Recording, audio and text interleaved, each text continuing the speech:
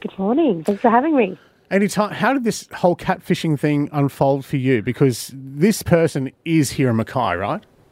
They sure are. And they found me on social media.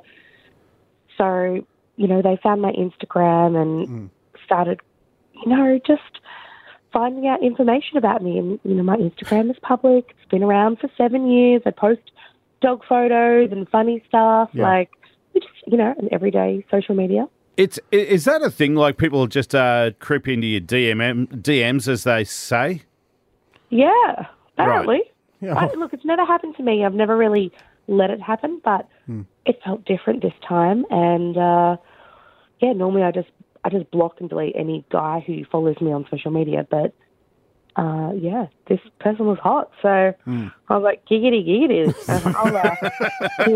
Let's face it, like attraction obviously is a big thing. So this guy was pretty handsome, and in fact, we've seen the photo of this person using this man's photos, which we'll put on our socials too, because we do want to. Now, the point of this is you want to try and track down this man to let him know that somebody's using his photos.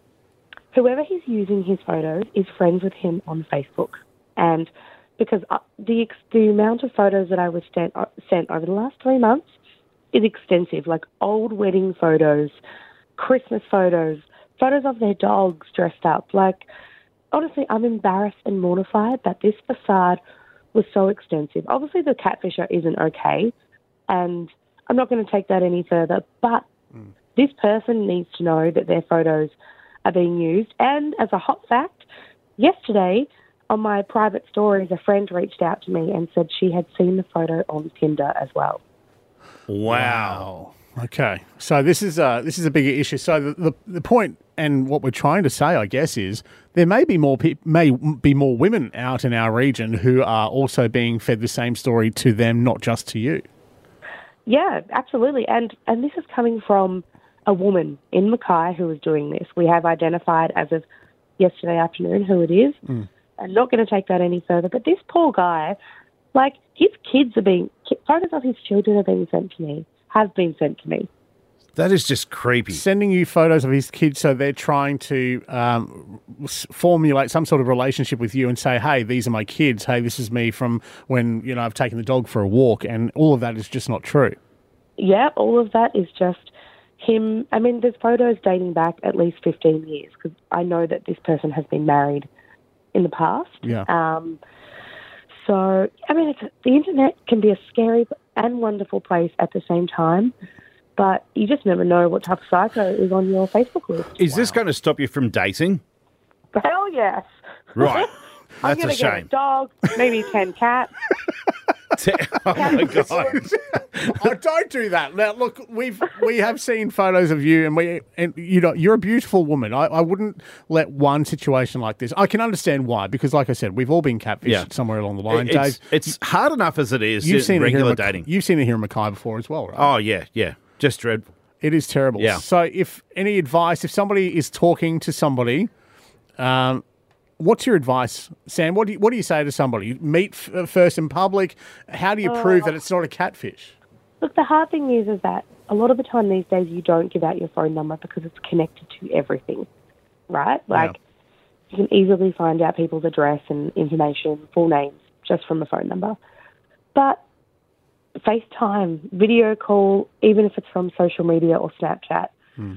And this person got around it because they sent me videos constantly. But I realise now that there was a way on Instagram you could upload photos so they kind of explode and go away. And, they were sending me those as attachments, but the videos were all of generic stuff. So this person said to me, I'm going to my mate's house for New Year's. He's got a new puppy, and I love animals.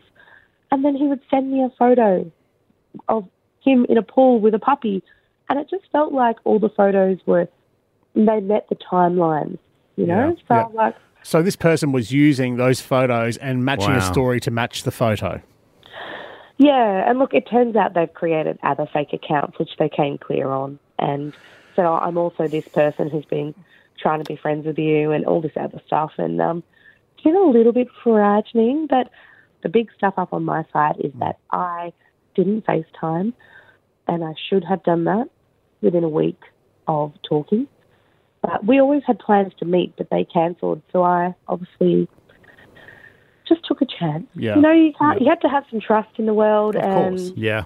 And I don't It think, I backfired. feel like you feel a bit silly for investing time into somebody that you thought was real, but I don't think that you should do that, because that's what decent people do that. You're a decent person for giving this person time because you thought they were real. You know what doesn't disappoint at all, ever? A tub of ice cream. And Bridget I've had a few Jones's tubs in my diary. time. Yes, exactly. It makes it all better. Look, it is a courageous story. Thank you for sharing that with us this morning. If you want to hear this again, folks, on our listener app, LISTNR, and we might try and get those photos on social just so people are aware that this person's photo is being used without their knowledge. Thanks for being so brave and talking to us this morning, Sam. Really appreciate your time. Thank you. You're welcome.